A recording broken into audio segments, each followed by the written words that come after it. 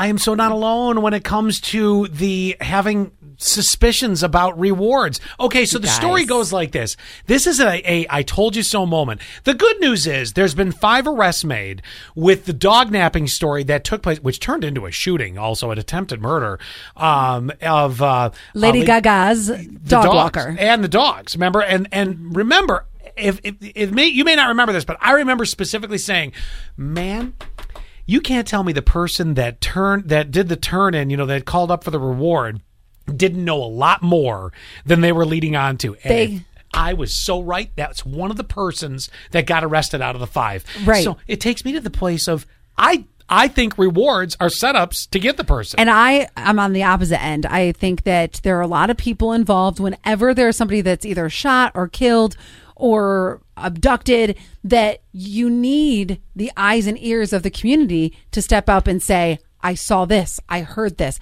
because I need closure. If I'm a family member or a friend of the person either murdered, shot, abducted, any of those things, then I need the closure and I need help solving the case. You're putting yourself in the position of that person that's hurt because you've had a loss or you've been affected by it. I'm putting myself in the position of kind of what 3590 said. Scott watches too many cop shows.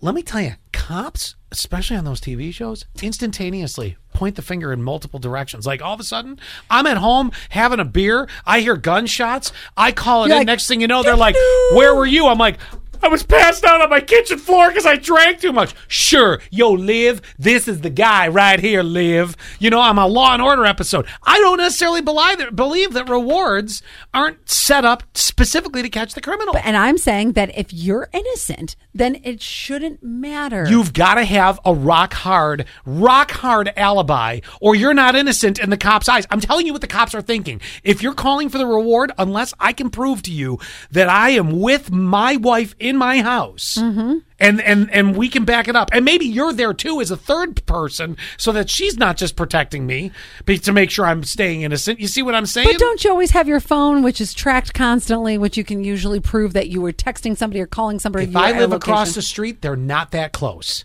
They cannot zoom. It's not like the TV shows where they can go and suddenly I'm in the area, so I might have slit your throat. And 9289 said it's sadly smart that Scott is thinking this way. See?